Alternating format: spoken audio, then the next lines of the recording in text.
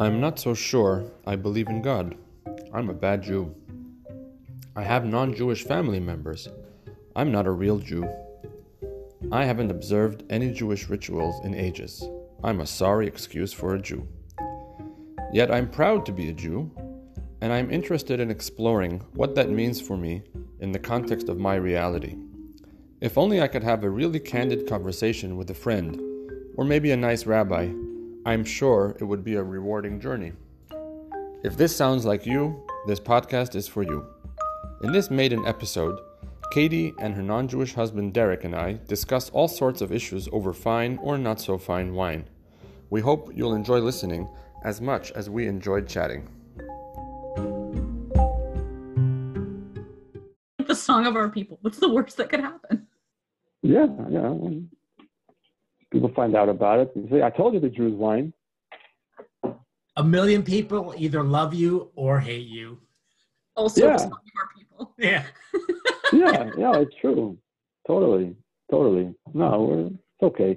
I know that there's a lot more people. First of all, I know, like my good friend Gary Vee says that the haters don't know you. And that's fine. And the people that know me, generally, I'm on good terms with, so it's all right. L'chaim. Bye.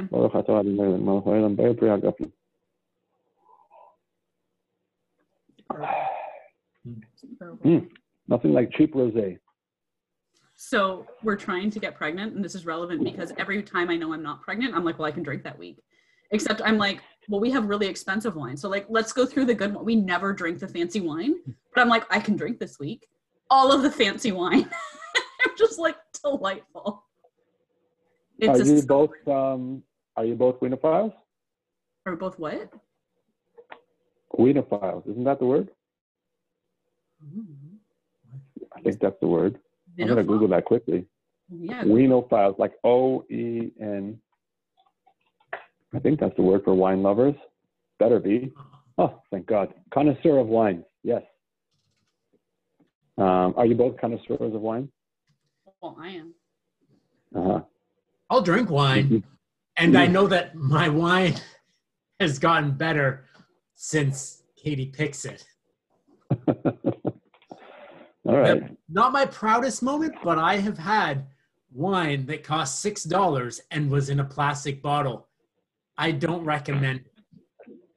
Well, I just read a story. There's a restaurant in New York. Did you see this? There's a restaurant in New York where some people came and ordered $2,000 bottle of wine, and they got the $18 bottle, and the other couple who ordered the $18 bottle got the $2,000 bottle, and they were both very happy, and everybody thought they had a great time. So, well, did you hear? It was like the Bay Street Bank, not Bay Street, the bankers, and they were like, "Oh yeah, this is a $2,000 bottle for sure. Oh, I taste the tannins, and oh, so fancy." And the guy was just like, "I almost didn't tell them, but then I thought I was a liar." And they were just like, "Oh yeah, I could tell." And it's like, you can tell when you were told.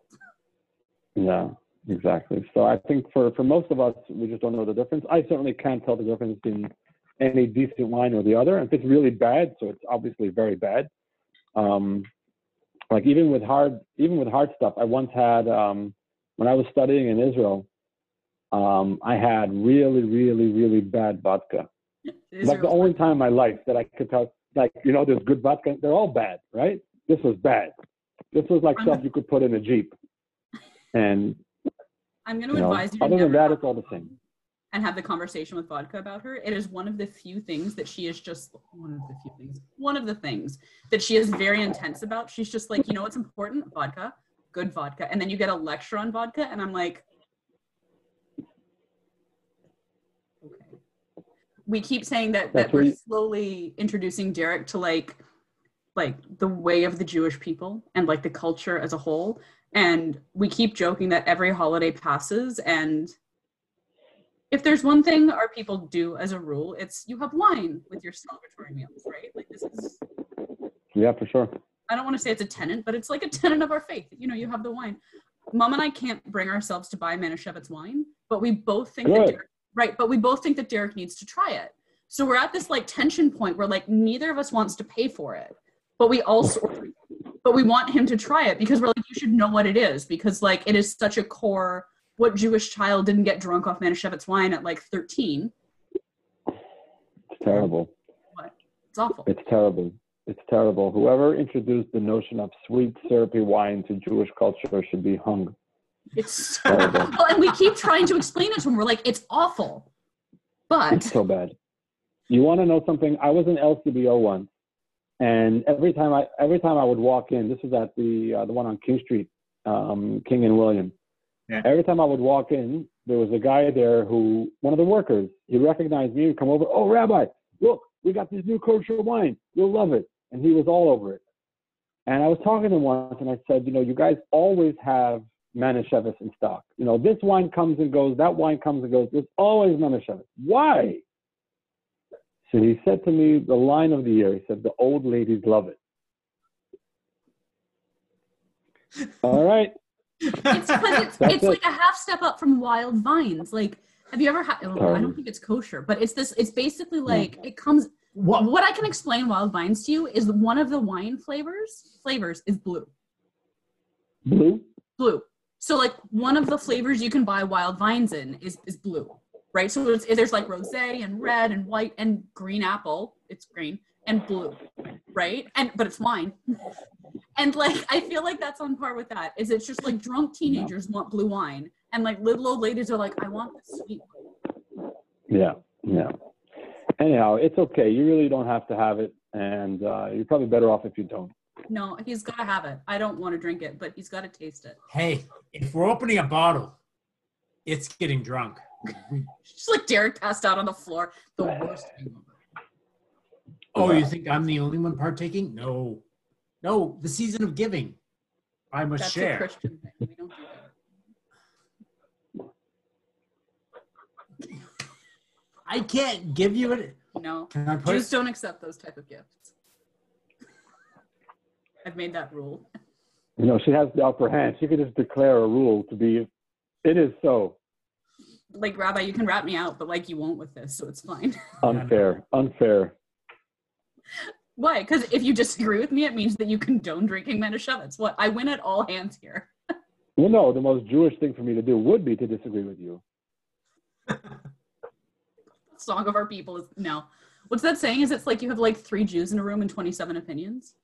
That's disagreeing with ourselves. That's just right. That's right.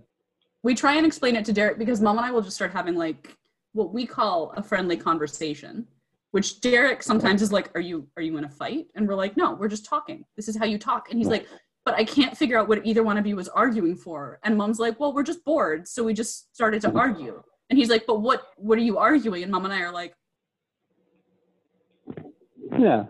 No, it's definitely, look, it happens a lot. I think sometimes it's caricatured, but it happens a lot. And there's a certain tolerance to, there's a certain tolerance level that you might not have in other cultures of argumentativeness. That's the word.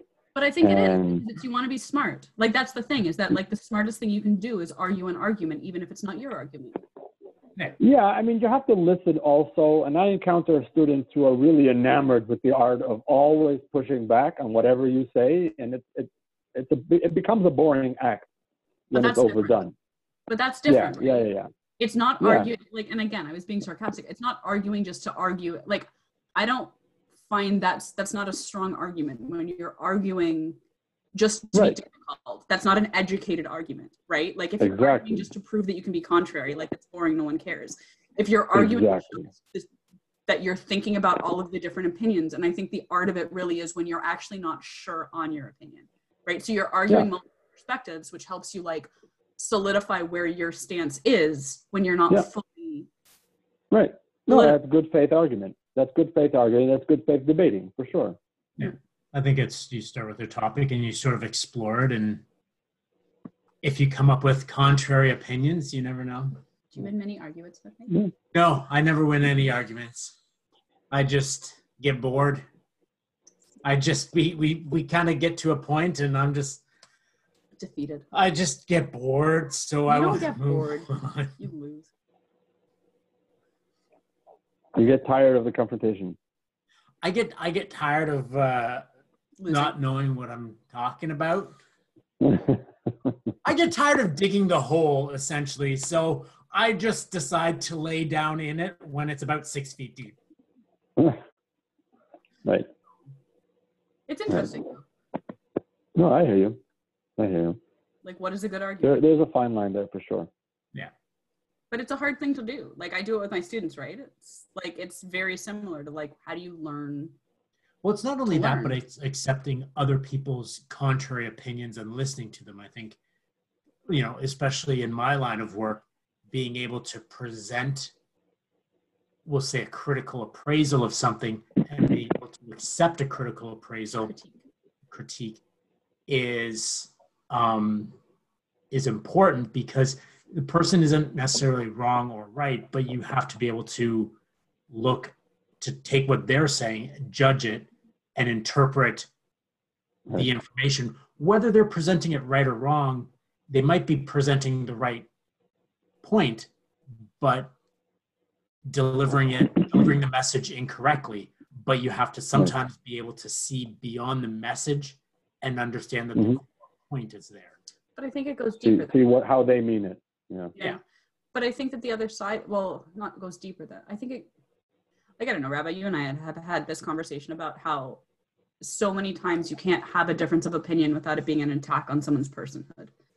And that's where it's hard. It's hard that when you navigate those points of tension over opinion, and you can't disagree with somebody without them attacking who you are, when that's not what the intention is, right? It doesn't need to turn into. No, it's look, that's a whole nother topic. But, you know, just on this point, just on this point, I think it's also important, you know, for the health of a conversation and the health of a debate. It's also important to know when to say, hey, I don't know. Exactly. And it's you know, I just read a line, I think it's from Dave Chappelle, actually, of all people. And he said, you gotta leave some room for redemption. The more room you leave for redemption, the more room you leave for people to be honest. And I think that's very important. That's a really good point. I think it's very important in communication and conversation in society.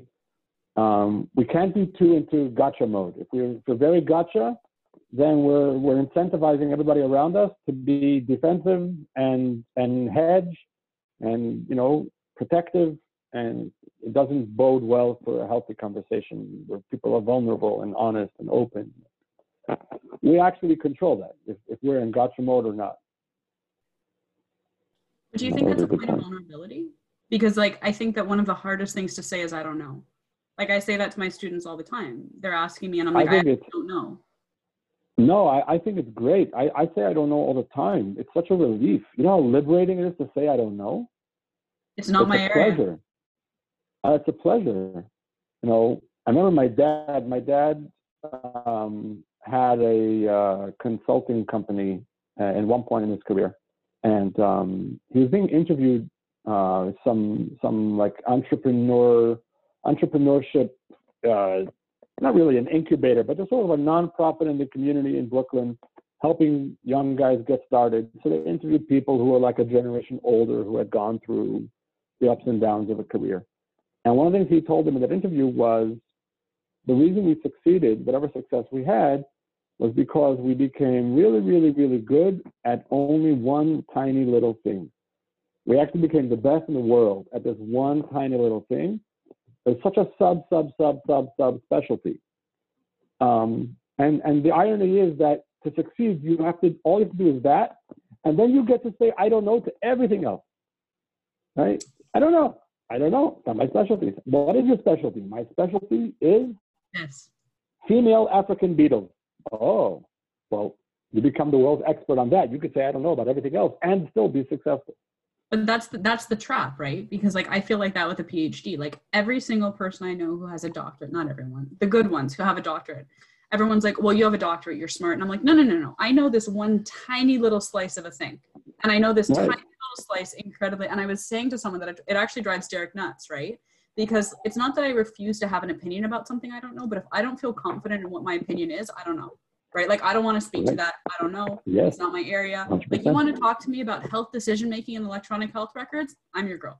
You know, like, I got you. You want to talk to me about, like, the economics of, like, political reform? Like, nope, I don't know.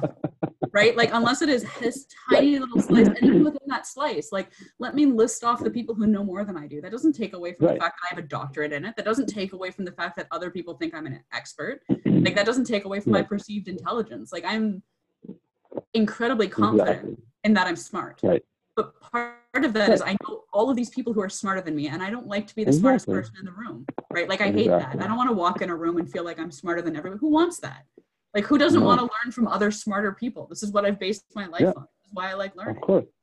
But I think that's a confidence thing. Like, it's that Dunning-Kruger effect, right? The more you know, right? The more you know what you don't know. And the less you know, the more you think you know. Like, you did a Google search, and you're all of a sudden the ultimate expert in, like, to get, like, topical, wearing a mask in public, right? Yeah, you know, and I sit there and I'm like, okay, you know who doesn't know about the reality of wearing a mask? Me. I do not know about that area of science. I have a PhD in pharmacy, and I don't know about that area of science. You know who it does know? All of these medical professionals who are experts in this, so I will listen to them. Right? Yeah. For sure. I tell students all the time, this comes up with religion too. You know, when I have to hash it out with someone, I rarely have I ever gone head to head, you know, proving some point of religious dogma or Jewish belief. It's usually, let's take a step back. If a person says to me, Rabbi, I don't know how anybody can believe in God, right? It's an impossible idea. Whoa. I'm not going to start throwing proofs at you, yada, yada, yada. Take a step back. Explain to me, how do we know what we know? Let's do some epistemology 101. Talk to me about, you know, what are the things that you already do believe and do accept on faith and trust to some degree. Let's explore that. Let's not, you know, give in to the fallacy that we only accept as true that which we have seen with our own eyes. Everybody has beliefs, you know. You don't believe in God, but you believe in something else. So let's not make it so black and white. And then it turns out that it's an easier sell, but we're all sort of on the same page. We're all at different points on the same spectrum, as opposed to being at loggerheads, totally in conflict and clashing. I think there's a lot of room for a lot of humility in knowledge, and as long as that's there, you can have a great debate and a great argument. That's the point, right? Like, how many times have I made the joke to you about what a bad Jew I am, right? But it's the same thing. Way too many. It's true though. It's true though. No, but it's an interesting point. Because what are your metrics? How are you measuring it? Do you even want to be a bad Jew? You know, some people enjoy being bad. If you want to be bad, I'm not going to even be able to convince you out of it. But I think that's the irony, right? Like, the irony is when I say that, I think if you hold the tenets that, like, I was raised with, which were mostly cultural, is like the tenets are like, educate yourself, like, get an education, learn, question, grow, right? This is like the song, this is again, like the song of our people is to learn. The song of our people is to, like, debate. The song of our people is to be, like, humble. The song of our people is to, like, have faith and honor and trust in your family and, you know, your people, like, all of this stuff. But the downside of that I've always found really interesting is when you ask me, like, the deepest thing that I land at is belief in God, right? And for me, it's such a complex question, because I will tell you that every time I've been at my most terrified, right, when my parents were going through the cancer and everything, I've absolutely prayed. But other than that, I question, because I don't like being told this is what you believe because you should believe it. And I think it's such an interesting point of tension, because, like, for me, I say I'm an agnostic because I don't not believe in God, right? Like, I do believe that there's something in the universe, but I don't know what that is. And as a scientist, I have trouble putting names on things. But what I will tell you that it goes deeper than that is it's an interesting thing to navigate, because, like, I don't not believe in God, right? I don't not believe in miracles. I don't not believe in all of this stuff. But when I'm told it's either yes or no, that pushes me away. That black or white approach makes me feel like, okay, if it's black or white, then I can't be part of it. If it's gray, I'm absolutely here for it. But where is that point of tension, right? Like I said, like, I was always told, well, you're not Jewish enough. But what is Jewish enough? It's absolutely true. My whole life they've been like, well, your dad's not Christian, so you're not Jewish enough. You didn't grow up all the time in Toronto or a big city, so you're not Jewish enough. I mean, your dad's not Jewish, so you're not Jewish enough. Right? which is not the tenets of the Jewish faith. It's matrilineal, right? But the flip side of that is like, I've been told the parallel side of it is like, well, like I've had swastikas painted on my locker. I've been told all of the negative stuff around being a Jew, right? Sure. And so it's this really weird point of tension that in the faith, I'm not religious enough. Out of the faith, like, you're not one of us. So where do you land? It's shades of gray, right? And like, how do you have confidence? And then again, for Derek, like, that's what I was saying the other night. Yeah. What? But that's the interesting thing, right? When he was like, so do Jews believe in hell? And I'm like, that's a good question. Right? Like, I don't know, right? Like, how, I can Google it, but that doesn't seem like the best approach to learn this. We could ask I could ask you. Yeah. I'm the expert in hell, apparently. I was going to say, and your answer is it's complicated, so that's not that helpful. No, I mean, first of all, any Jew who says Jews don't believe in hell is clearly not married. No, I'm kidding. That was obligatory, stereotypical marriage joke. So look, there's two different questions, right? There's the question, what do Jews believe? And there's the question, what does Judaism teach? Those are often two different points. How many books are there that are the dialogue on the Torah? There's like the Mishnah, the Midrash, the Talmud. Sure. Like, there's all of these books that are us arguing our sacred text. Let's name them. Let's see what you got. There's the Mishnah, there's the Talmud, there's the Midrash. That's it. Midrash, yeah. And there's another one, at least. But like the major ones, right? Then you have codes of law. All that is then broken down into legal codes, because that's all the discussion. Mishnah, the Talmud has, legal decisions tucked away every 15, 20, 30, 40, 50 lines. In between those 1 or 2 line decisions, there's a whole lot of discussion. And then you have, the Middle Ages, after the close of the Talmud, you have scholars that went through the Talmud and basically extracted all the bottom line of all the discussion and organized it. And then someone else came in and organized it a little bit differently. And anyhow, but on the hell question. I was going to say, this is your version of electronic health records. Like, I've got nothing on this. There's the Torah, and then there's other books.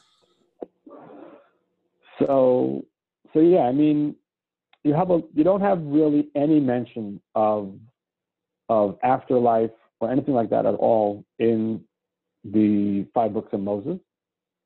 You really don't have any, it's not addressed at all. And I remember hearing a few reasons why, which escape me at the moment. You do have a couple of mentions in later rabbinic literature, the Talmud, the Midrash a little bit, and then a lot more, I should say, in Jewish mysticism and Kabbalah. Makes sense. And what it boils down to is basically, it starts off, before you get into the afterlife, the question is, well, what about life? Or before life? Because the afterlife is only a later stage in the process. But what's that? There's a word for that. It's not Tikkun Olam, which is like save the world or whatever, but there's a word for like Olam Haba? What? What are you referring to? The word for what? So like there's a word for like the what is life, right? Because like when you look at like those kind of very like those things we learn in like Hebrew school, right? Like one of them was like what is like, and like one of them is like, oh, like Tikkun Olam, heal the world. Like there's those like tenets almost, right? Okay. But there's like a phrase. Right. No, I just meant it in the sense of, you're talking about the afterlife experience of a soul getting the consequences of its life lived on earth. My point is just, you have to have a definition of what that life is, who is living that life. And it's very simple. We believe that there's a soul and a body, which when thrown together and held together miraculously constitute a human being. And so you and I and everybody here right now have a soul, and that soul functions through the spacesuit known as the body. Death is the separation of the soul and the body. The body decomposes. The soul disappears, for all we know, right? We down here have no longer any ability to interact with the soul. It's just like a nice circle. We can only interact with the spacesuit, right? But that's my point. This is a nice circle. When Jews are like, we don't know, we're like, we don't know. That's a future us problem. Like, we don't know. So, right. So, but for starters, what we do know, and we do believe, is that a human life is a composite of a body and a soul. And the soul is basically the energy of the body, the life force within the body, the intelligence within the brain. There's the mind and there's the brain, and we don't believe that we're only neurons and chemicals firing and that's all there is to a human being. We believe there's something more than that. And the second law of thermodynamics will tell you that the soul cannot die, right? Soul doesn't cease to exist. Which is held across like many different philosophies of like the afterlife. Yeah. Right? Like the the argument over what comes after death. I think one of them is like the monadology. But I am not, again, speaking of not an expert, I am not an expert in the different philosophies, but I do know that like from the second year like philosophy, we were just teaching Derek the other day about Socrates very badly. But thinking back to my second year class. Derek, you're a great sport. I must say, Derek, you're a great sport. I never studied any of this. Derek's like, I have no idea. Plato, Aristotle. But you know the second law of thermodynamics. Yeah, science. But like my point is that like there's across the various schools of thought, like the idea that the soul is an energy unto itself, that when separated from the body is, I'm going to say, transcended energy. That is listed amongst many different spiritualities, not unique. Like debating philosophy was just never was just never a thing I was raised. We just kind of worked and did work. And if we were done that work, we did more work. Like there was never that sort of but that's a pause for the intellectual. But that's that fascinating difference because like your parents were Catholic, right? Catholic. Yeah, I was baptized. Didn't know that. So we know. But my point is that like that's a very different perspective because my read on Christianity is that a lot of it was meant on not questioning, right? Like you baptize yourself, you're saved. At some point you baptize and you're fine. Oh, what do you mean? Christianity? We totally question what we believe in. Right? But that's the difference, right? We are all about accommodating. No, but like that's what tripped me up with this question, right? Yeah. Was that like in Judaism, I was like, I actually can't, like, I remember there being something about the Messiah not coming. And I remember that it not being as linear in like heaven and hell in that black and white way. But again, like the Christian mentality was much more clear. If you're baptized, you're saved and you go to heaven. Like it was a very, if you're not baptized, you're probably not saved and you're going to hell. Like we don't have that same linear division.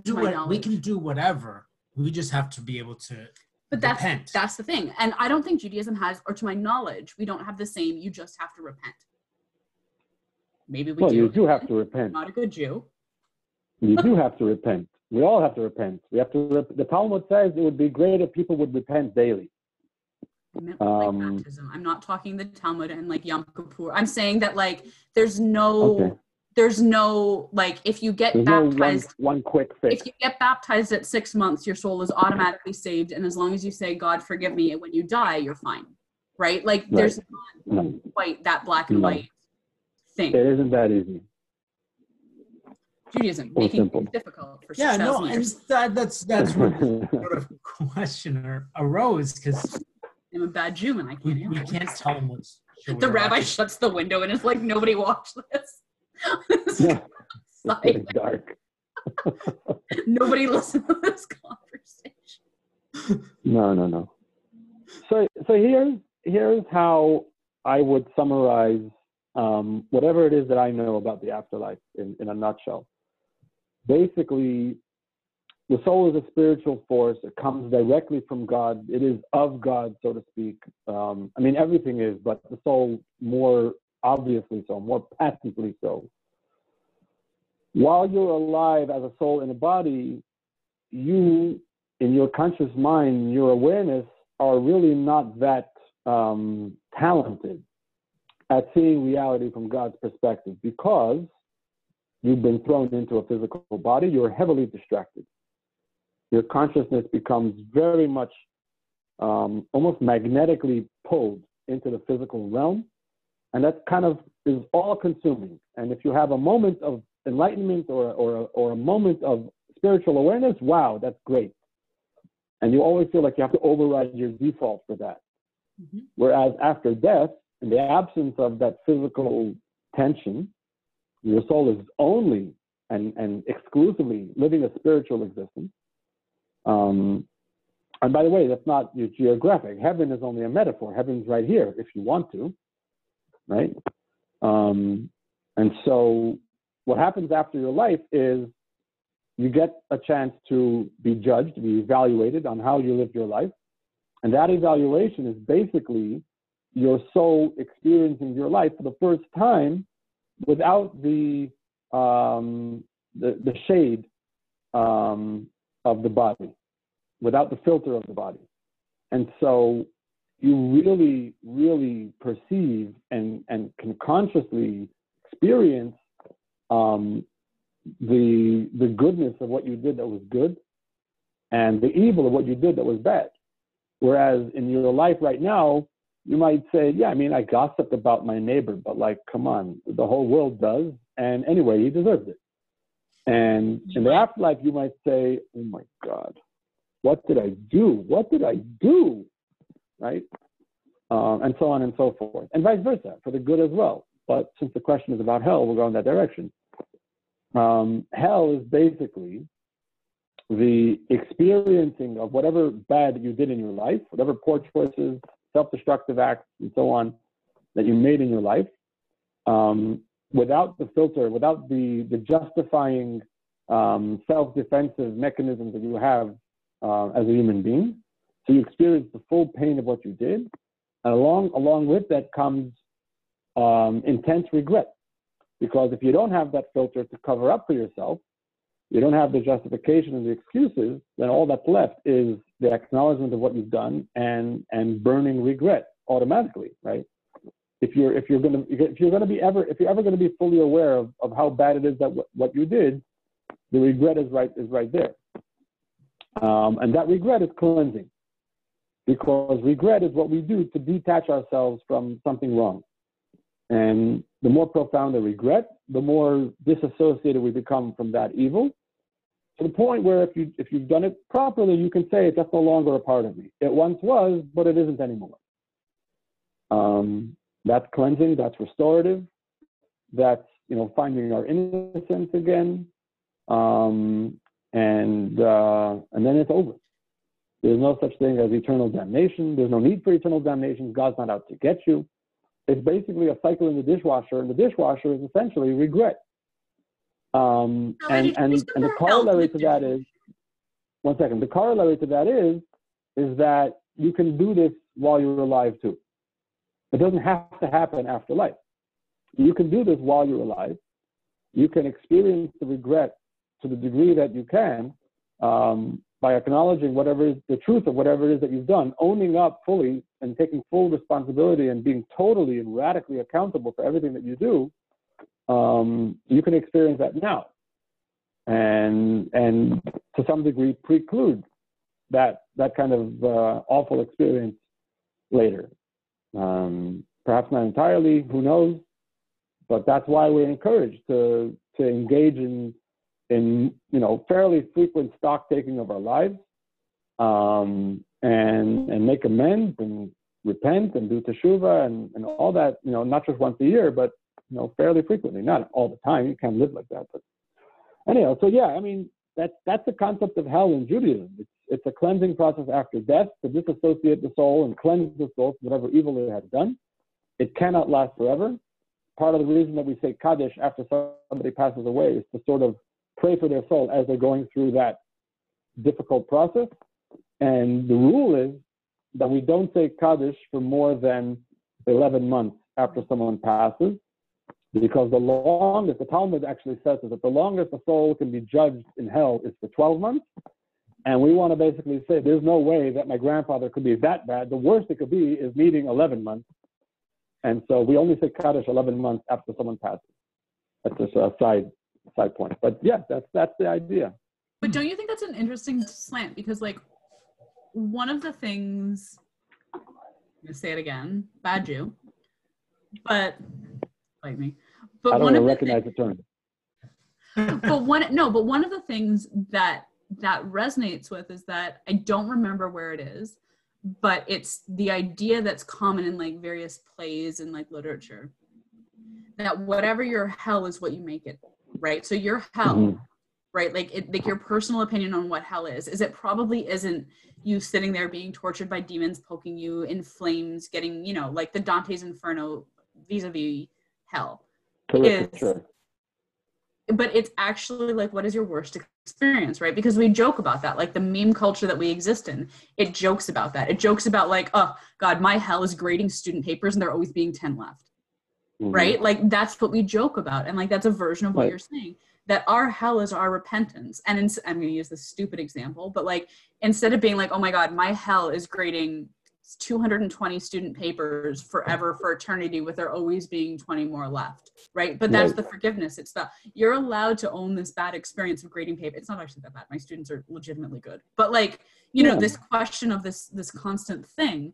And then your version of heaven is when you accept the fact that like, you know what, but they're learning. And so like they're learning, I'm oversimplifying, and I get to be part of a good thing. As frustrating as it may be in moments, it is good to learn to let go of this annoyance and instead live with the fact that you are helping someone develop whatever skills they need to be successful. And terrible example, but like the point holds, right? Like hell is what you make it. And it's, I see the overlap. That Venn diagram has about a 10% overlap, but I see what you mean. It's there. If you stretch for it, if you reach for the concept, I promise it's there. No, but it's I don't know interesting what the hell, because I don't know what my hell would be. But it would probably be trying to explain it to me. But it's the idea. It's the idea that it's hard to explain because like we do this with Derek, right? Like when we're trying to be like, this is what being Jewish is. Who's we? My mom, obviously. Who else? Oh, not like the royal Jewish. They make us sound like they sit me down like once a week and say like, look. It's once a month. And we try it. No, but it comes up every holiday, right? Where he's like, you don't even know, but you're on the agenda. I should stop asking questions and just enjoy the wine. Well, no, but we do. Like a holiday comes up and he's like, so what's Yom Kippur about? And we're like, sit down, boy. Right? And he's just like, but atoning for what? And we're like, everything?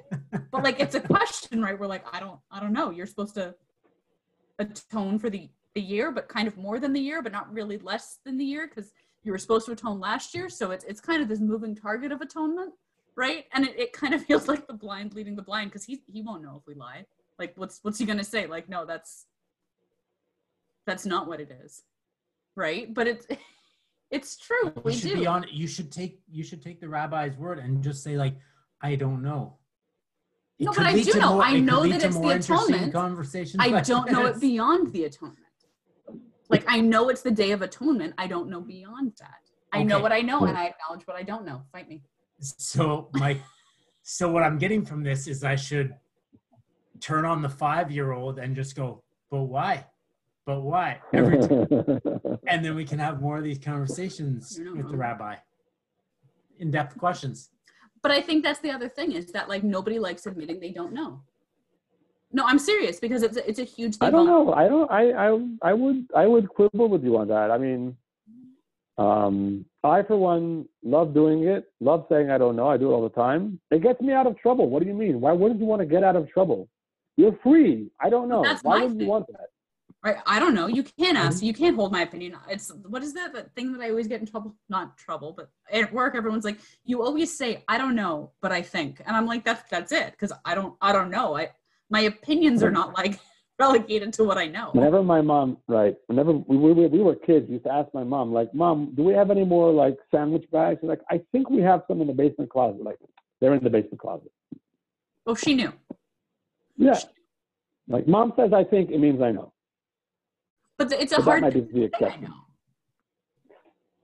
But yeah, I don't know. I don't think it's that hard. And I would like to believe it isn't that rare. I mean, there's definitely, look, there's always the all too easy trap of pretending to know and acting and faking. And then you realize, oh my God, I'm I am too deep in now.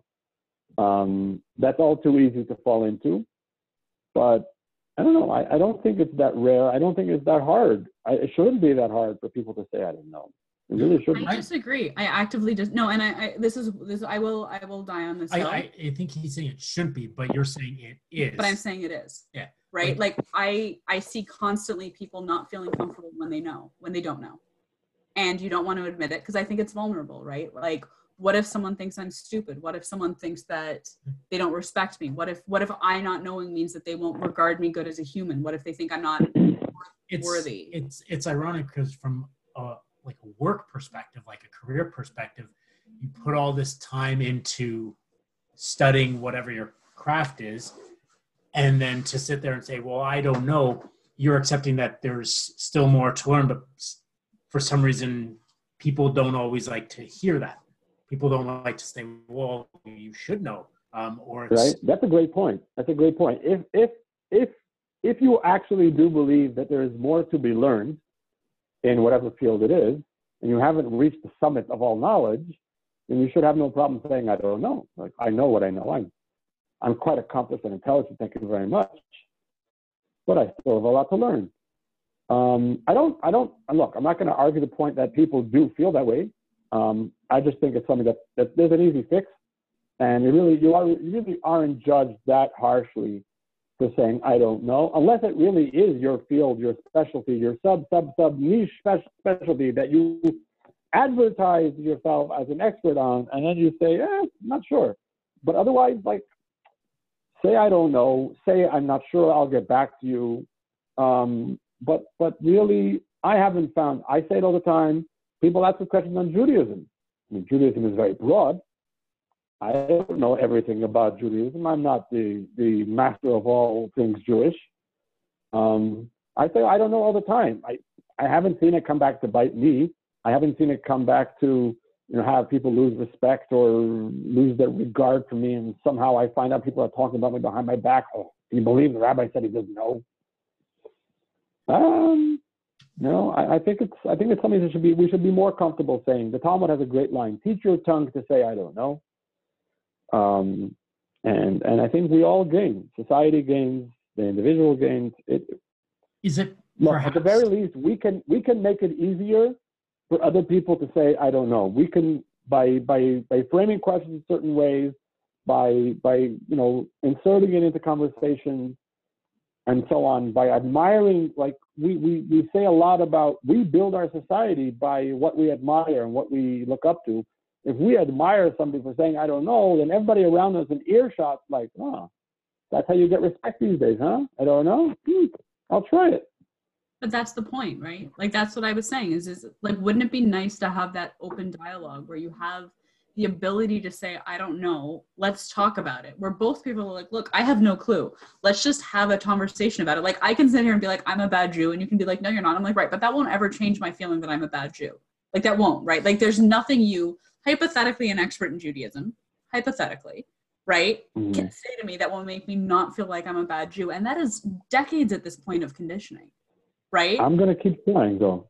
You can, but don't you think it's an interesting thing that how do you have those conversations, right? Like, how do you have those conversations where you're like, I have this list of questions where I'm sitting here being like, okay, like, I would like to be able to tell my husband, like, this is what Judaism is, right? When I don't think I'm an expert, but I have experiences that I'm curious about that would be helpful to have these conversations. And you do, like, jokes aside, you ask all the time. You're like, what does this mean? Well, yeah, because I mean, it's part of you, and it's, you know what my thing's all about.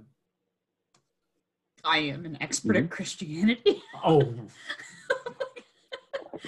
Well, I may not be a good Jew, but I know I am no expert. I know we have we have 10 rules, and you don't follow them. You don't have 10 rules. We don't. Those are the commandments. Those aren't the rules. Yeah. Those are ours. Those are ours. Those are ours. They're ours. We did them.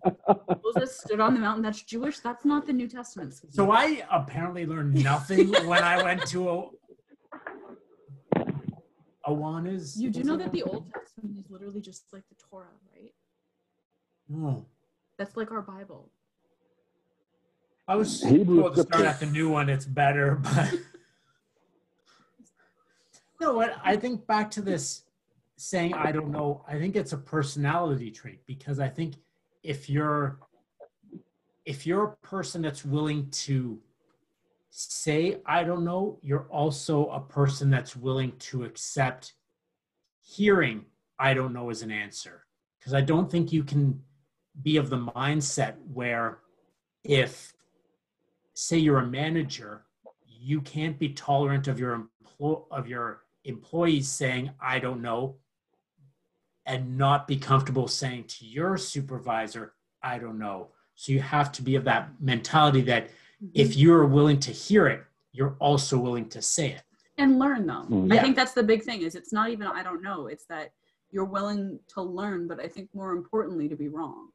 Like, you can absolutely take the next year convincing me that I'm not a bad Jew, right? Like, and like the openness is that, like, eventually I do hope that something is said that convinces me that I'm not, right? Like I said, like, you can try, but like there's layers, right? But then it's the question of like, what is a good Jew, right? Because that's a whole other discussion. And apparently you have that one all figured out, because you've already gone through the list and you said, this is what makes a good Jew, not me, then I must be bad.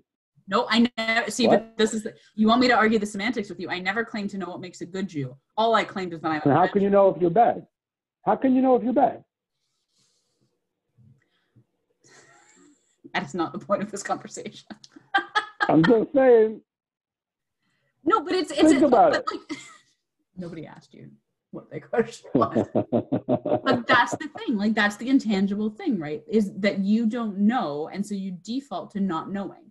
And so, like, I default to, I'm a bad Jew because I question God, even knowing that one of the core tenets of being, Jewish is questioning.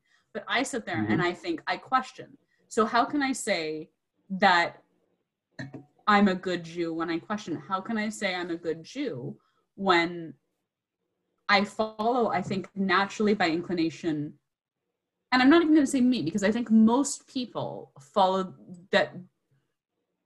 One could probably make the argument that being a good Jew is just being a good person, right? Like, there's probably an argument that could be made in there, right? Like, if you do good things and you try, right? You could argue that humanitarianism is a form of Judaism. Right? But you could argue... To some degree, there's legs to that on some level. Right? Because that's the whole, like I said it before, but it's that tikkun olam, right? Like, that's one of the things that we learned in Hebrew school, and it's a big part of it, right? It's definitely a major ingredient. I think it would be a mistake to confine Judaism to humanitarianism, because then Judaism is unnecessary and redundant. And I don't think that's true. But I think it's a big part of it, for sure. You cannot. The reverse is certainly true. You will never be a good Jew without being a good humanitarian and a decent person. That's for sure true. Right. Question is it limited to all that? I think there's more. Well, but that's my point. So not whole, but right? Partially acknowledging, right? Like, for sure. But then there's the argument that, like, I didn't marry a Jew. Mm-hmm. But then you take that to the next step again, which is, okay, but what is being Jewish, right? Like, I will tell you that one thing I have never denied is being Jewish, right? Like, it is never something, like, I've always... It has been very important for me from the second I understood the history of Judaism that I am Jewish. I know I'm Jewish. I have never denied any of that. And a big part of that has been, like, how can you deny something that murdered my family, right? Like, when I was a child growing up, that's what it was. You are Jewish, and this is who you are, and this is what your family died for, right? Mm-hmm. But when you look at what your future is, right, what is it? Where are those things? Where do they land? But again, like, I will also make the argument that, like, part of being, let's call me a mediocre Jew. Let's, like, compromise on that term for now. Hey, we made progress in 10 minutes. Look at that. It's been an hour. But mediocre at best. But part of that is, like, I didn't marry a Jew. List of issues with that. But I also didn't marry someone who took that away from me, who was just like, well, no, we're only going to do Christmas, right? Like, we're only going to do this. The other argument is you're not the greatest Christian. Oh, yeah. No. no, I'm going to get, like, when I die, I'm going to get off the train at the first stop and I'm gonna be like, this The doesn't medium work. place. I'm like this, and I'm going to get back on the train. I'm going to go, Purgatory.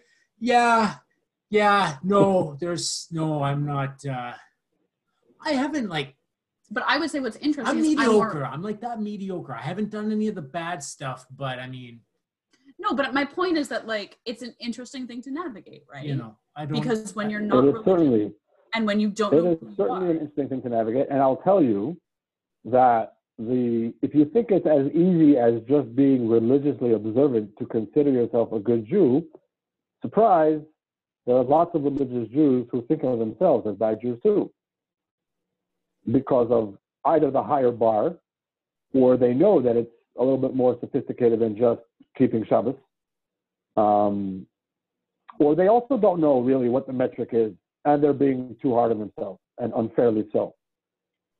but this So is the right, it and is I a think very this is good relevant question. for a lot of young people. Is like, what is it? Where do I It's a live? very, What do I very, very don't good question. make those series of choices that are like tick the boxes? What if I'm stuck in this middle of this complex understanding? you should be able to, Yeah. I think the biggest thing is whether it's whichever side you look at it, it's, you know, at the end of the day, can you, it's not justify, but live with, feel like a good person. I mean, at the end of the day, you know, have I done bad things to some people? Yeah, we've all slighted somebody in a certain way, or, you know, even if you didn't mean it, did they take it as more of a slight? But, you know, it's the intention, I think. And that's the thing. You didn't kill anybody. Go ahead. I'll say this: instead of looking at it as the question of, you know, what am I? You say, who am I? Maybe the question should be looking at, in other words, instead of looking at man as noun, maybe we should look at man as verb. As opposed to defining ourselves in a sort of static way of this is who I am or I'm not, maybe the question is, what am I doing right now? How am I behaving right now? And maybe that definition can change in the course of an hour, where at the beginning of the hour, I was doing something stupid. At the end of the hour, I was doing something good. So therefore, when I was doing something stupid, I was stupid. When I was doing something good, I was good. And come back to me in 5 minutes, the plot thickens, you'll see what happens next. And that will be my definition then. Foundation of our podcast. See what happens then. But that's I think that way is a little bit more in tune with the reality of being a human being, and that things are fluid. And, you know, where's that line? Is it from Alice in Wonderland? Sometimes I change my mind 11 times before breakfast or something. Yep. Right? We're fluid. We have moods. We have feelings. We have, you know, drives and urges and up and down. We have moments where we're in control, moments where we're completely overwhelmed. So many feelings. Yeah, all the feels, and that's life, and so there is never, maybe there's never a static answer to the question of who am I, what am I. It depends on what I'm doing at any given moment. But that's the thing. Like, there wasn't. I will say that, like, everything aside, like, there wasn't when I was a kid. There was literally nowhere where I heard these conversations happening, right? Like, it was a very linear approach. It was like, you're a good Jew, you go to synagogue, you're part of the community, you belong because of this list of reasons, you belong because of this, right? Like, this is where you are, this is who your parents are. It's a very easy approach. Right. And there was nowhere where anybody was like, no, this is actually a, like, really great conversation to have. And, like, you can still exist in the sphere of, like, because what I've never done is, even though I say I'm a bad Jew, I've never denied the fact that I'm Jewish, right? Like, I've never not felt Jewish. I've never felt gone against it. Right? Like, my identity has always been like, no, I'm Jewish. Like, and it's been very linear for me because, like, my dad is Christian and an atheist, right? But I have never felt that. Like, I have never identified as anything but Jewish. Right. And you pair that with those other adjacent feelings of not feeling like you're welcome in the community. And then you pair that again with feeling like, well, it makes sense. Like, it's an easy thing to understand heaven and hell in the Christian paradox, right? So where do you go to find out about those areas of gray where you're not told, well, you're like, because again, like we had this conversation once loosely that like, it's like, well, of course our kid will be Jewish. I'm Jewish. Like this is who we are. We're never not going to do that. Right. Right. But how do you navigate those spheres when you're trying to figure out these really complex gray areas where there's no easy answer? Right. When so you're not talking because you're scared. Yeah, no, and I hear this actually from a lot of young adults. And the problem is, and a lot of them say the same thing you were saying. Like when I was a kid, when I was growing up, this is how it was. And I never knew X, Y, Z. And the problem, I think, is the challenge for parents and educators is that it's very hard, or at least we think it's hard. Maybe we all have it wrong. But it seems to be hard to discuss nuanced, subtle issues with young children. Mm-hmm. And so we again, perhaps totally erroneously, we as parents and educators have this idea that we sort of all agree on, that we have to present it to kids in a really simplified way, which means inevitably erasing a lot of the gray and shoving it either into the black or into the white. And that's what you give to the kids, really simple, really unsophisticated, uncomplicated presentations.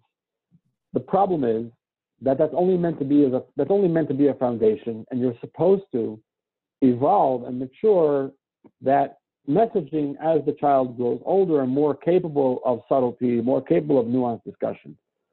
Unfortunately, that doesn't always happen, and so you have an adult who is completely capable of nuanced thought stuck with the child's understanding of Judaism and thinking, well, I mean, there's nice things there, but there's so many questions, so many loose ends, and so many dead ends that I can't really see myself there anymore. So I just put it on the shelf. I take it off the shelf for Passover and Yom Kippur, and then it's just too complicated, too overwhelming, and I don't know where to begin, so I just leave it. And maybe the solution is, not that this helps you, but maybe the solution is that we have to give the kids more credit and try to show them nuance at a younger age. Try to show them depth and subtlety and the gray and the spectrum of things in their youth. No, and I say this seriously because it's a very secure thing when you're a kid, and it's like, does God exist? Yes, no. Right? Like it's a very, and I say this because when I was a kid, I was very much raised. So I was raised knowing I was Jewish, but I went to Christian schools. Right? And I will tell you that I was always really jealous of the Christian kids who always grew up going to church, who were always very confident in their ability to be like, no, I believe in God. It was very, and I remember just sitting there being like, oh my God, I wish I felt that. Like, I wish I didn't, I do, right? Like, I have a very clear memory of sitting in church with my friends, singing in choir, right? Because it was part of my school thing. We would go and we would sing in churches. And I loved feeling part of that community, even though I was never part of that community. And I loved their confidence. I loved that they were just so secure in their faith. And what's interesting is watching as I grow older, my friends question it more. But I've stayed consistent, right? Like I've stayed with, I've stayed with, I don't know, right? Like I have stayed very agnostic, leaning towards being belief in a higher power of some sort. Mm-hmm. But I've always been to this day, I talk about being jealous of my friends who had that confidence at a young age. Like I wish I had that. Right? But think about it from your perspective. How would you tell your kids it's okay to question? And I mean, like, your thing is education and learning and like, I understand that context, but I would think that as a kid, it would be very scary to have this clarity taken away from you. And I would think as a parent, you want your kid to feel that safety. You want your kid to feel that part of security. And how do you take that away from them and tell them it's okay to question the details? But it's okay to believe, like, it's such a semantic thing to tell a 7-year-old. How do you, and I'm not saying you specifically, I'm saying in general, how do you navigate those things? It's a tough question. It is a very tough question. And, in Yiddish, there's an expression, you practice on your first kid. My oldest is 13. And that's, that's a pretty good age to start maybe, exploring some of these ideas, 13, 14, you hit puberty, your mind is maturing, your body is maturing, you're not a little kid anymore. But you still are. But you are, right? You are, but you're not, you're not 8 years old. You can try to introduce some nuance to a kid. I think also it's important that you show the kid, like, I don't want my kids to be perfect. And actually, I was thinking about this just this week, yesterday, 2 days ago, and on Shabbos. Like, I really want to do a better job of communicating to my kids. Like, my expectation is not that you should be perfect. I mean, sure, try your best, of course. We have high expectations. And the Torah has high expectations of us. No, the Torah has very high expectations of our behavior. We don't give ourselves slack. That's rule number one. You don't cut yourself slack. Like, you expect from yourself and you push yourself, and that's the only way. But I don't expect perfection. Nobody bats 1,000. What I do want is I want you to have the resilience to know your way out of trouble, know your way back when you get lost and you get confused. I don't want you to get stuck in feeling lost or feeling, self, when you're reprimanding yourself for whatever bad that you've done. I don't want you to overdo it to the point where you give up. I want you to know how to get back. I want you to know how to climb back in the saddle. That's what I think is really on a religious level, even, like, never mind as a life skill. I think that's the most important skill. You're gonna fall. Can we stop pretending that we don't fall? Of course you fall.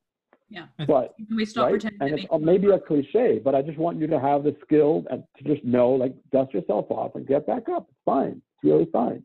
Well, I think it's something telling where if a child is faced with doing a bad action, following a crowd, and they take that moment to think, is this worth doing? But then the consequence of the parent finding out is worse. I think that in and of itself is probably the worst thing, where they should know that, okay, you know what? I look at it as like smoking. My parents were very much said, don't smoke, don't smoke. Well, naturally, when I got older, there were some kids who smoked, so I tried a cigarette. Meanwhile, it's years later, I found, years later at a family reunion, my mother had a cigarette, but they had smoked as well. Yeah, it's just like, wait a minute, you told me all these bad things were going to happen. Whereas it's like, I think you approach that sort of thing where you say to your kid, like, look, like, I tried it. Here's what I thought. I know somebody who is really addicted to them. And like that, you sort of approach that where it's disseminating Tell your kids about your failures. Yeah. Yeah.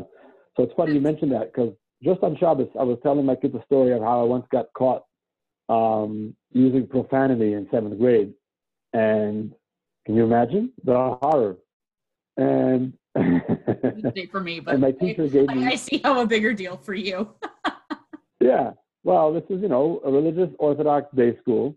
Yeah. And it was a loud booming across the whole classroom use of profanity. It wasn't just, one-on-one.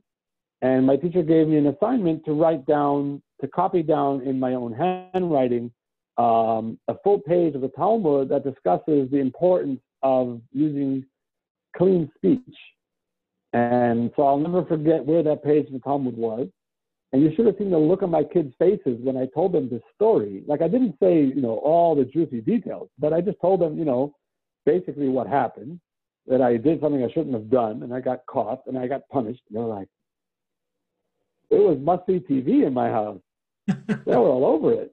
And I was happy. I was actually happy that I wasn't happy that I wasn't proud to tell the story per se, but I was happy that I showed them, hey, look, I'm a pretty decent guy. I recovered from that disaster, right? Mm-hmm. You can too. But don't you think it's a funny thing? Don't you think it's a funny thing? And I'm gonna push on this, because I think what's interesting is I have a very clear, my mom.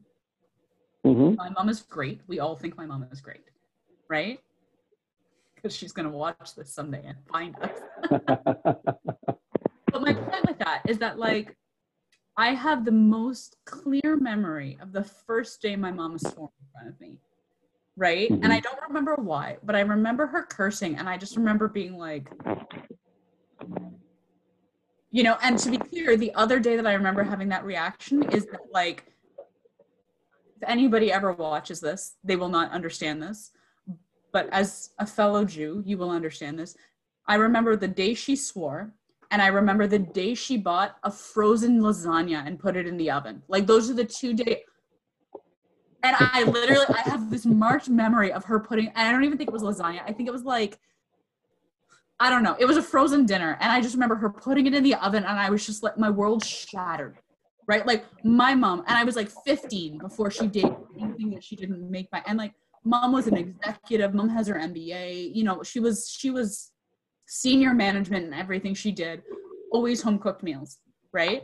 But I remember those 2 days, and like, I remember this jarring feeling that, like, oh my God, my mother's human, right? Like, can my perfect mother be a human at the same time as being my perfect mother? And I think that's a version of what you were saying with your kids. Like, they sat there and they were like, oh my God, my perfect father, because you're perfect to your parent. Your parents are perfect to you.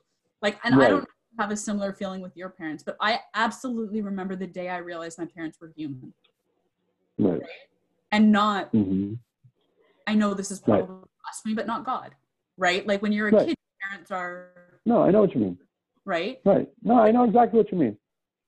And don't you think it's a fascinating concept of like humanizing, to be like, our heroes are also human, right? Our heroes make mistakes. Our heroes do these things. It's okay to question, because what that does is that teaches you who you are. And that questioning doesn't have to drive you away. Like, I will say that, like, for me, one of the things that drove me away is the feeling that if I didn't perfectly believe, and if my beliefs didn't align with Reform, in my case, Judaism, we weren't welcome. Right? And don't you think it would have been a fascinating thought experiment for what would have happened if it was like, that's okay, you're still welcome. You're still able to come and have these conversations. Your kids can still come here. You know, like, you can marry like a really, really lapsed Catholic boy and still be a welcome part of our community. Like, it's a really interesting thing, because it does feel like there's a bit of that, you're perfect, or. I should ask my parents why they. You should why I got baptized. So Why they baptized? Well, that's a really great point, because it's a very tricky. You have to really walk the tightrope, right? Because if you go too much to the side of, hey, I'm human, I make mistakes, then if you overdo that, then there's no virtue and no idealism left. Yep. Yeah. And you don't want to lose that. Not at all. Yep. So there is a certain trade-off. You're right. There's a trade-off in, you know, oh my God, my hero is human. I think the trick is if you can somehow make sure, I don't know if you can, but try to preserve that hero, you know, position, and say, look, I am indeed your hero and I am indeed great. However, I want you to know that I've overcome, you know, this little failure or this little disaster, and yet I'm still that great person you think of. It doesn't necessarily have to take away from the greatness, but it needs to be maybe framed properly. If I had to choose, I would probably take my chances with a little bit of disclosure, a little bit of chiseling away, chipping away at the hero, in order, if I knew that the trade-off was they know that you can always recover and bounce back, I would say for sure worth it. If it was just for the sake of humanizing, and then everybody just becomes boring failures, I mean, what's the point? At least let them have an illusion of a greatness to look up to, if that's what you're offering me. But I really believe that you can give kids a sense of, hey, look, real people make mistakes. Real people, you know, kick themselves in the shins. Real people are self-defeating sometimes, but you can always bounce back. You can always recover. You can always clean up. You can always get another chance. You can always make it up, at least in the context of your own life. Maybe not, you know, with other people. Sometimes you can't fix what you've done to other people, but between yourself and God, between yourself and yourself, you can always get back to it. And I think that's very important. Like you know what I said before, you got to leave room for redemption. But that's it, right? And what happens when society takes the place of leaving room for redemption? I feel like this is a whole other conversation, but I think that it's interesting to think about, right? Is that what is room for redemption? Right? No, and I'm serious, like dead serious. If I were to like look you in the eye and say like, look, I am not convinced you can ever make me believe in God beyond a shadow of a doubt, right? Is there still room for redemption? And what does that mean for me from your perspective, right? As somebody who, right. you know, like, and where is that line of me being like, I'm not close to it, right? Like you and I have had this conversation multiple times that there's nothing in me that's sitting here being like, nope, God does not exist, burn it all down, right? Like that is not my angle is like, I'm questioning, and where is the place that I can belong if I question, right? Like, do I have a right to exist in this sphere? Do I belong in the Jewish study hall? Do what the I have already done one doctorate. No, but that is okay. It's a little bit disingenuous, just as a side point on this whole thing. Like people always say, "Oh, we're Jews. We question all the time." I mean, look at the Talmud. The Talmud's full of questions. The Talmud's full of questions, but it's questions by people that have their axioms unexamined. Not unexamined, but they're not in question. The axioms aren't in question. Of course there's a God. Of course he gave us the Torah. Of course we're obligated to observe it. The question is, do we have to eat this much matzah or that much matzah? That's what we're questioning. So it's a little bit disingenuous to point to the Talmud as, you see, questions. That being said, I'll just share with you something that a theoretical physicist who was here last year, 2 years ago, 2 years ago, I think, came and he spoke about the burden of proof and how the burden of proof is different in different disciplines. How in science, you know, what constitutes proof in math is not the same thing as what constitutes proof in chemistry or in biology and so on. True. And the definition of it has now been proven is different in different fields. And he just wanted to bring that up to show everybody, like, when it comes to God, when it comes to things, like, you might not require the most, extreme definition of proof for something to be admissible as a fact, as knowledge, as not, mumbo jumbo. What separates mumbo jumbo from knowledge isn't only the most extreme definition of proof. So there's a spectrum of proof. And his argument was, you'll find enough proof somewhere on the spectrum to make you feel comfortable saying, you know what? I think it's pretty more likely, Occam's razor, that there is a God rather than not.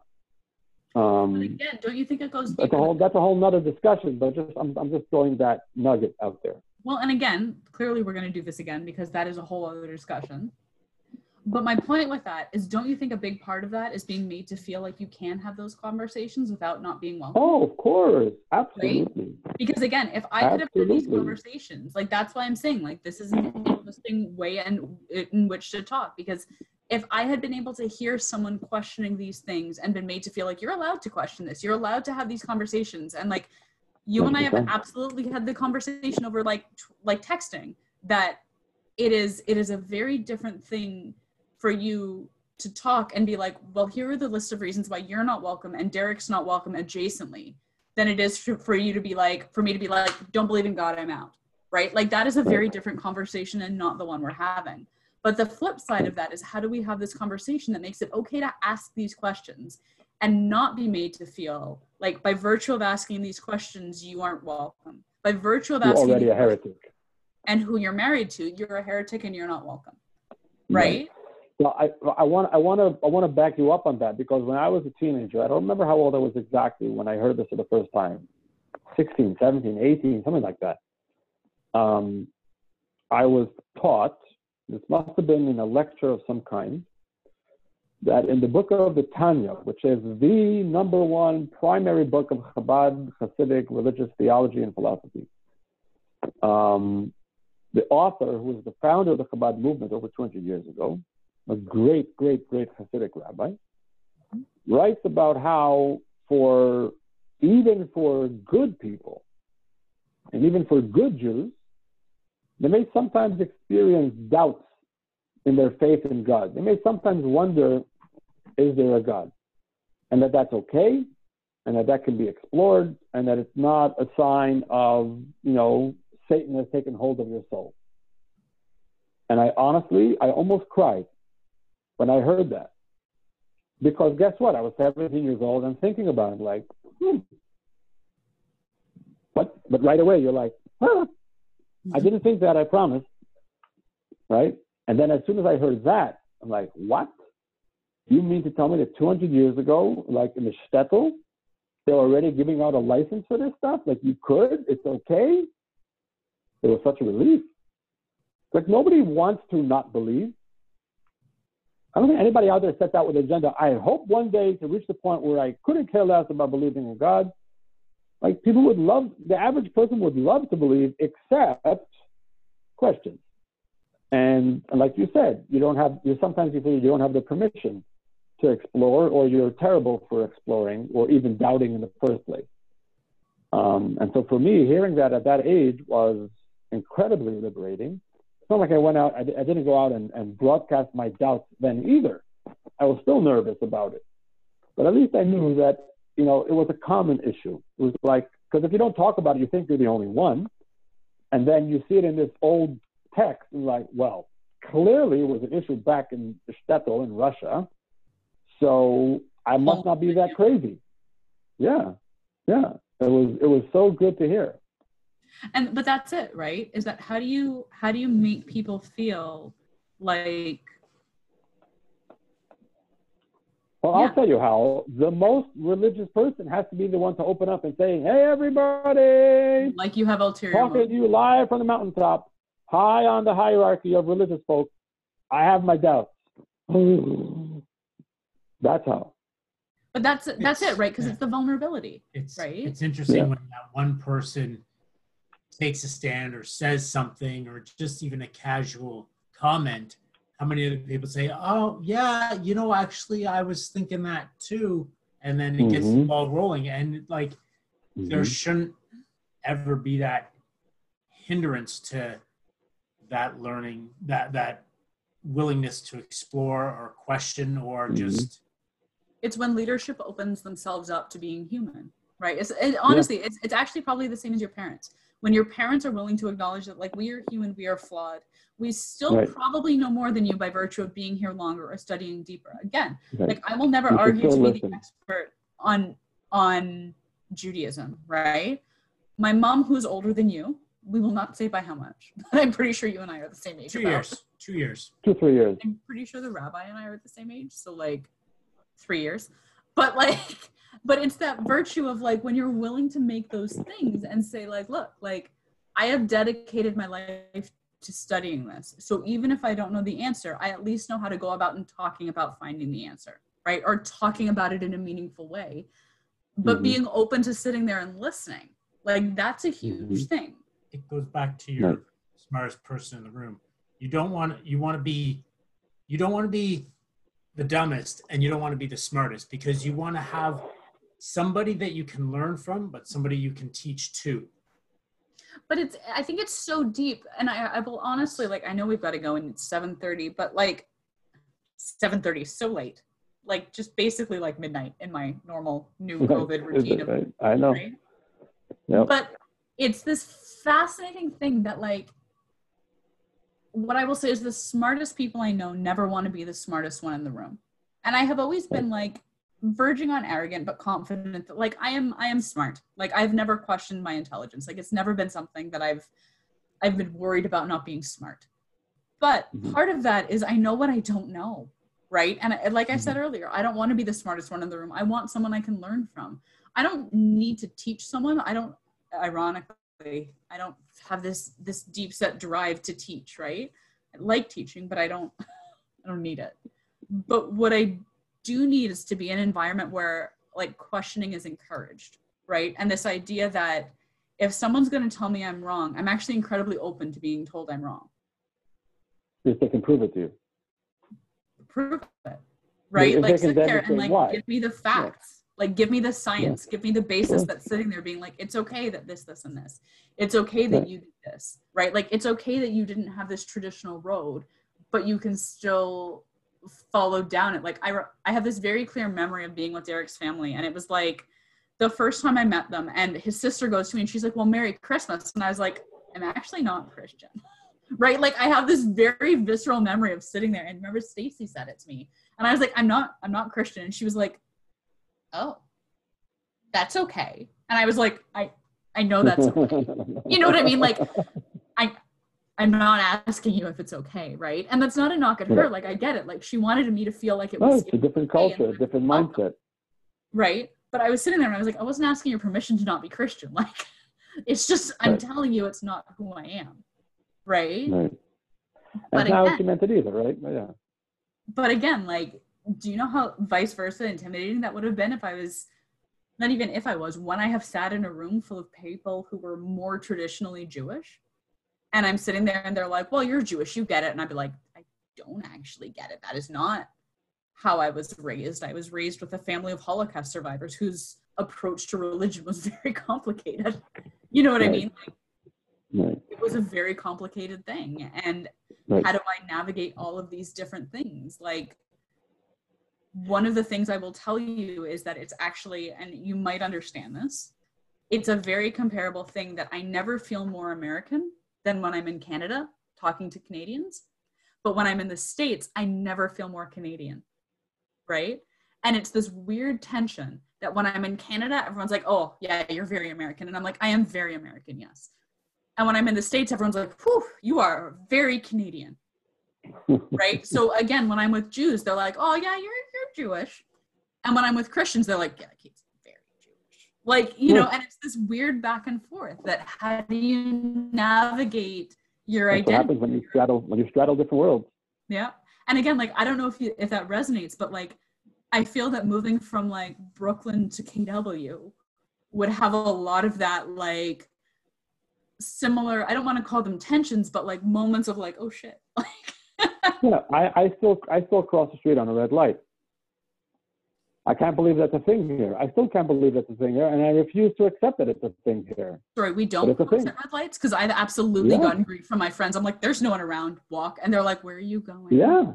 Canadians don't cross on red lights. They just stand there and wait for no good reason. But why would I wait? There's no one again. When the seconds are ticking by, my friend. The seconds. Don't lump me in with that. I've been in my travels, I've learned no cars, you just go. But you've also traveled with mom. No, I'm serious. And you've absolutely brought up, like, we're sitting there and there's a car heading towards us. Mom's like, they'll stop. And I'm like, Mom, it's a red light. It's a red light and the car is driving. Yes. And she'll stop. And it's like this game of chicken, right? But that's just one silly example. But yeah, to your point, it holds true. I definitely relate to that, you know, call it a Venn diagram of identity. I feel like that's a secret.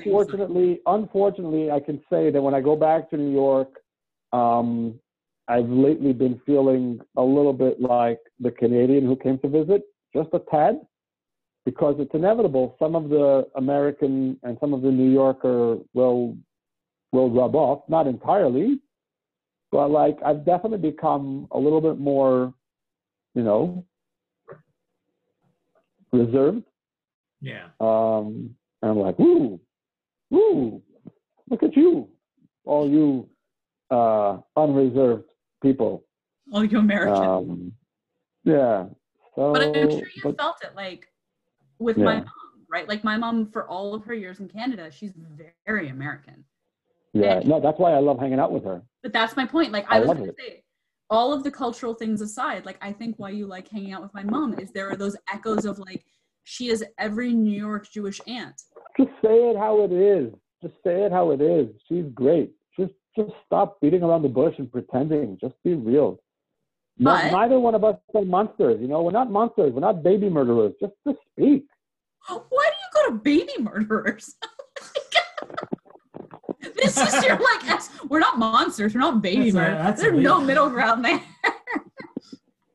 No, but don't you think that's an interesting thing, right? That, like, you and my mom, who are, let's just say, polar opposite in so many ways, there's that point of connection because you're both New York Jews at heart, and like that is who you are.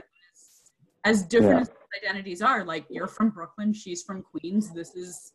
There's still that generational difference, but it's still fundamentally who you are, and like that interesting tension is very much how I feel, because I was on one hand raised very American, very New York Jewish, very all of this stuff. And on the other hand, I'm very Canadian. So where is my place in this thing, right? Like, where is that role that you lay? And I think that Composite, like, the best of both. Obviously I'm perfect, come on.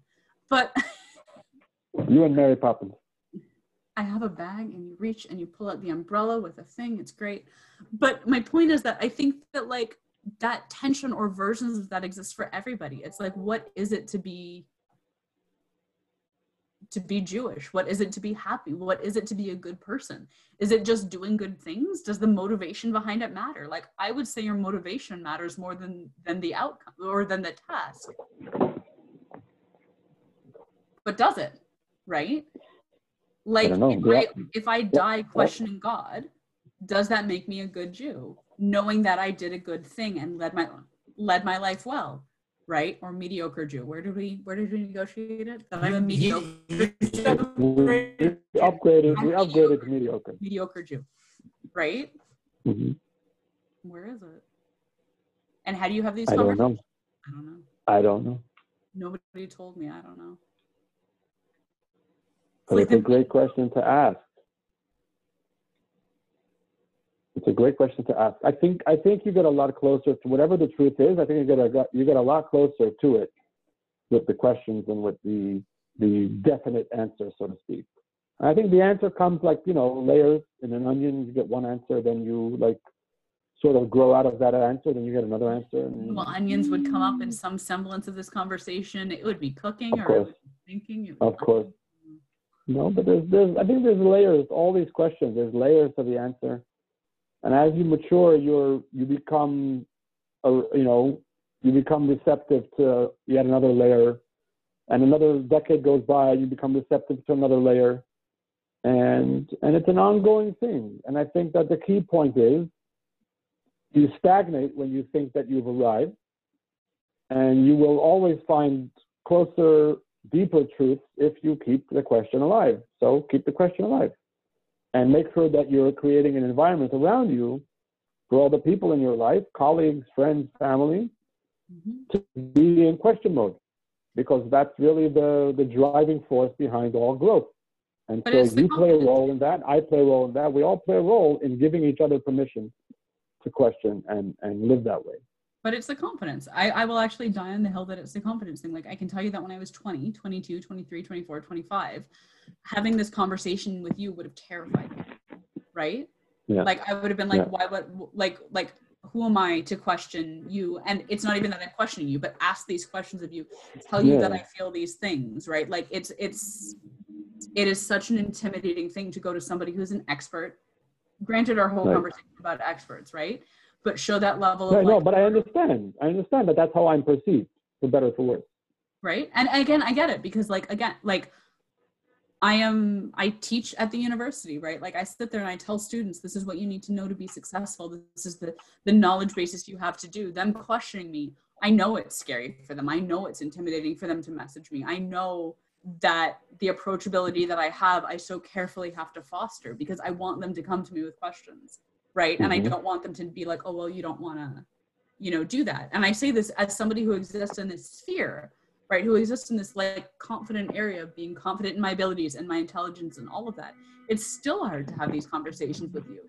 Right. And again, that's by virtue of like, how do you have them not only in a respectful way, but that fear of like, what if you do tell me I'm a bad Jew? Like, what if we end this conversation? No, but really, right? Like, I have spent my whole life to having various people be like, Don't regress back to bad Jew. We've No, I won't ever tell you you're a bad Jew. I might tell you you're dead wrong. But that's different. Bad Jew. Right? But that's the thing, is that that's the worst I can ever come up with, is you're wrong. And then I have to believe you. I could prove it. Prove it at me. But it's a funny thing, right? Like, how many people can you have this conversation with and that they won't get scared? Not enough. It's a challenge of mine. It's a big challenge of mine. And it's been on my mind also lately. I had some company here in the Sukkah, and a couple of the guys were saying, I was telling people how, pandemic, people aren't coming out. I'm thinking maybe I should just go visit people, whoever is able and open to having me visit. a great opportunity to visit because I'm not running the events or classes, so may as well go hang out with people. And one of them said, you know, I think a lot of people would be very scared to have you come into their house. I'm like, what? Really? But Mom, yeah, it's intimidating. The rabbi coming into my house, that's intimidating. Like, so, but you know what's interesting? Mom told you the first time you came over, she was terrified, and not because you're the rabbi, and no, because she didn't know what to serve you. She was like, I found cans of, no, you know what I mean? Like, it was literally, it's that much of a visceral reaction. She's like, I didn't want to offend him, right? Like, I couldn't offer him food because I knew that my house was, no, but right? She's like, I knew. So how do I make you feel welcome, right? And like, that's the thing. Like, that's why I cycle back to every time. I think whatever format we do this, and why I think it would be helpful for people to hear is it's not only humanizing you, it's humanizing the approach that you can have these conversations, that it's okay, right? Like that it's fine that Derek sits here and tries to pet our cat. And, you know, like, but just sits there and it's like, you know, you can. But like, don't eat it. Don't eat it. He's my It's not kosher. It's not kosher. I know it's your cat, but you know. Cat is not kosher. Our cat's not kosher. Cat's better. Cats are not kosher. Listen, maybe that's blows up on like vegan PETA Jew. Like Jewish PETA is just like, oh God, the rabbi said that's not kosher. Right. Maybe that should be the title of the podcast. You're allowed to ask. You know. But I think it'd be good. Like I think it'd be fascinating. I agree. I agree. Really dumb questions, and Derek just be like, "They're not so dumb.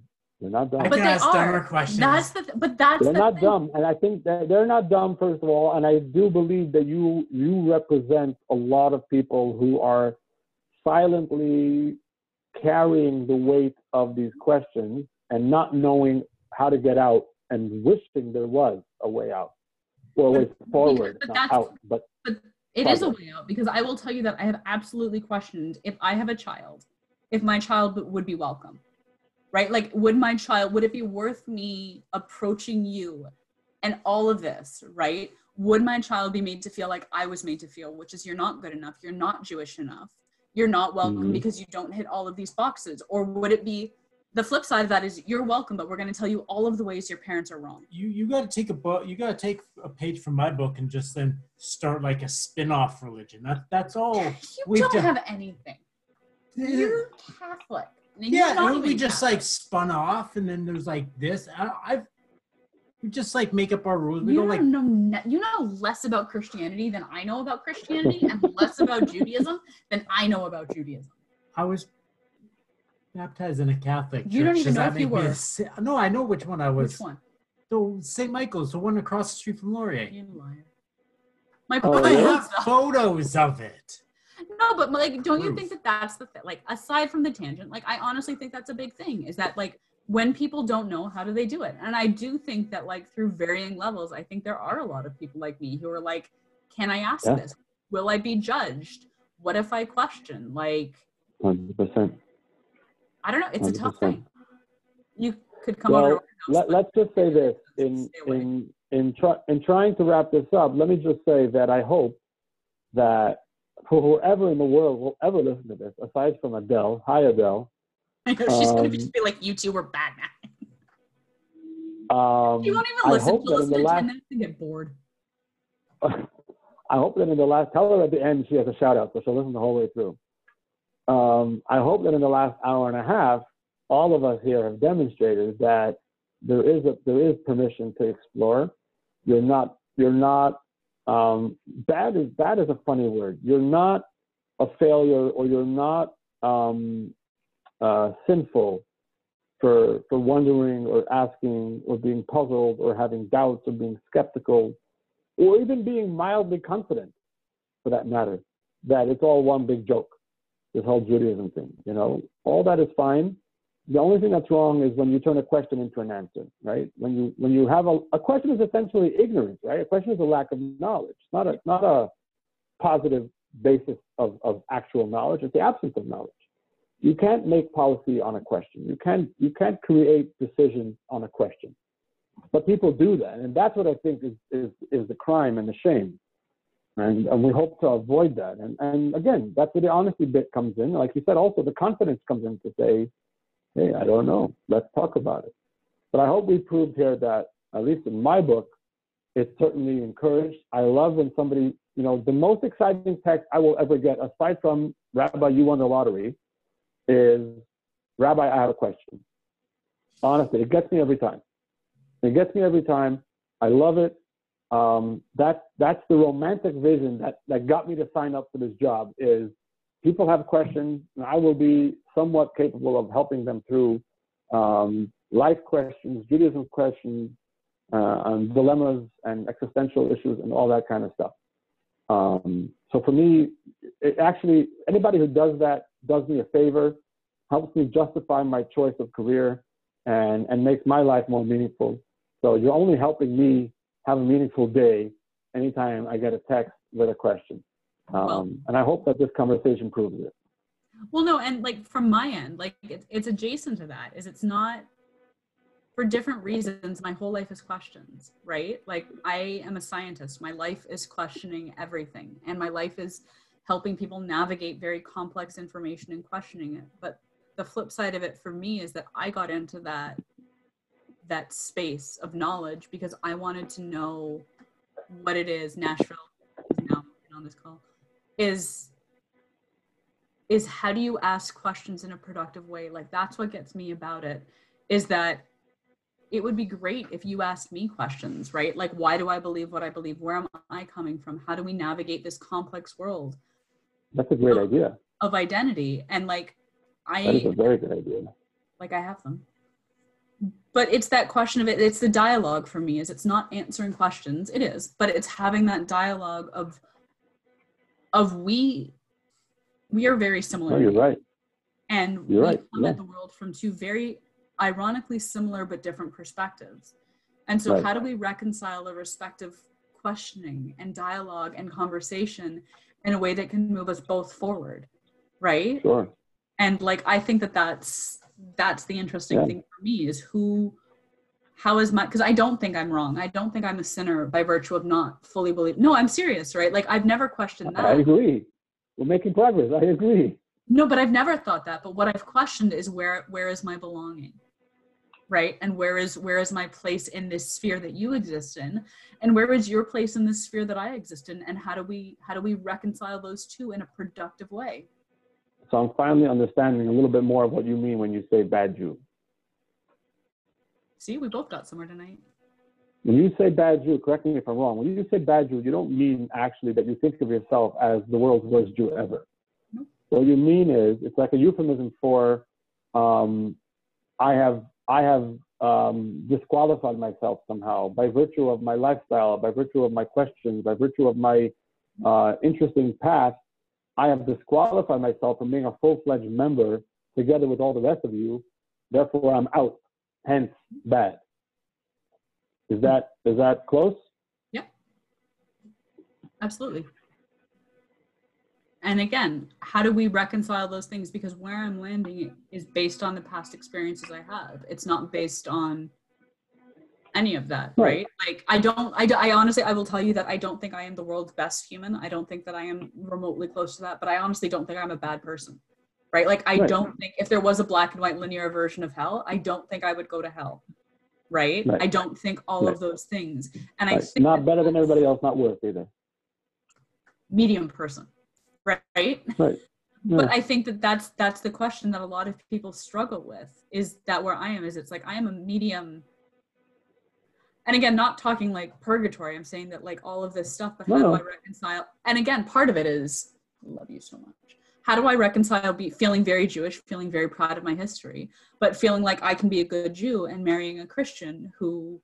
A good one, come on. A very good one. But the point holds, right? Oh, human, not Christian, no. Just human, good human. Yeah. Right? So, but I think that that's something a lot of people my age struggle with, where if I decide this, how do I not get pushed away from my identity, which is Jewish, right? So yes, exactly. It's not that I'm a bad person. It's not that I'm a sinner. Right. No, but I think now for the first time I actually start to actually understand what you mean. And that's why it's not going to go away by me saying, you are hereby not a bad Jew anymore.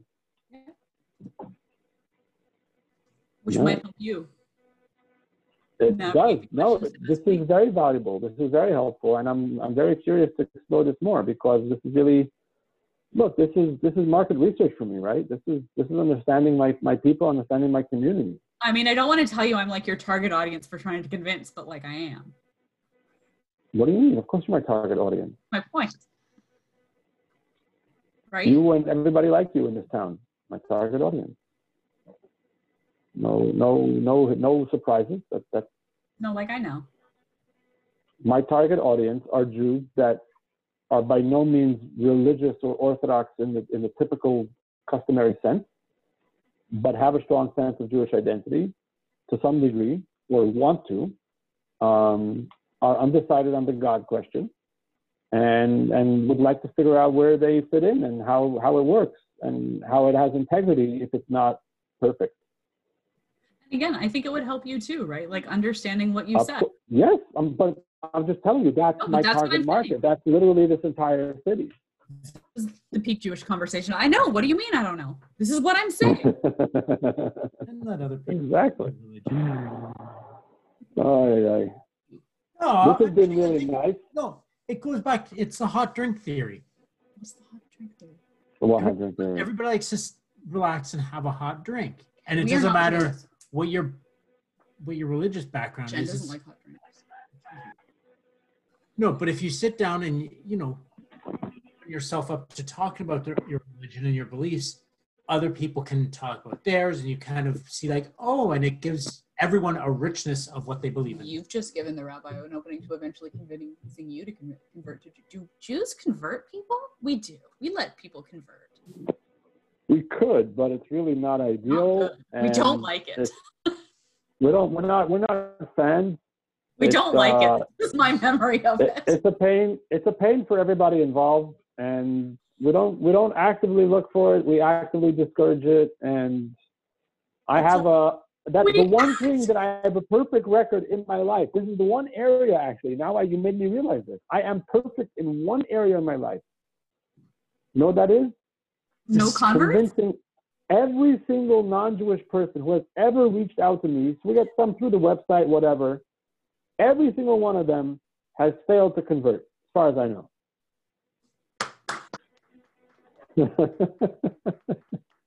I am batting 1,000. I mean, now I kind of want to. I was going to say, Roy, that's the wrong thing. Derek's just like, I can burn it down. Challenge accepted. Yeah, the thing is, you kind of need my help for that, so sorry. No. Everything's fine. We're already married. You can't stop that now. He doesn't need to convert. Too late. I'm Jewish. too I'm late. female. Matrilineal. It's fine. Yeah, that's it. Well, this was Guys, fun. this has been great. I enjoyed it. I hope you enjoyed it. I enjoyed it. And I hope that, so do you think that we discussed anything here that should not be aired to the World Wide Web? I mean, at this point, I think it's funny. I think it's great. I think It's just long. It's an hour and a half. I don't know who will listen to an hour and a half, but we'll try. We'll put it out there. I don't Do you know. have any, If we keep going, I feel like we should find a conversation and stick to it. Yeah. We'll have to be more disciplined in our topics. But again, it's a Jewish podcast. It's a Talmudic tangent. I'm not gonna lie. I would totally listen to something like this as like the rabbi and the bad Jew discussing feelings for an hour.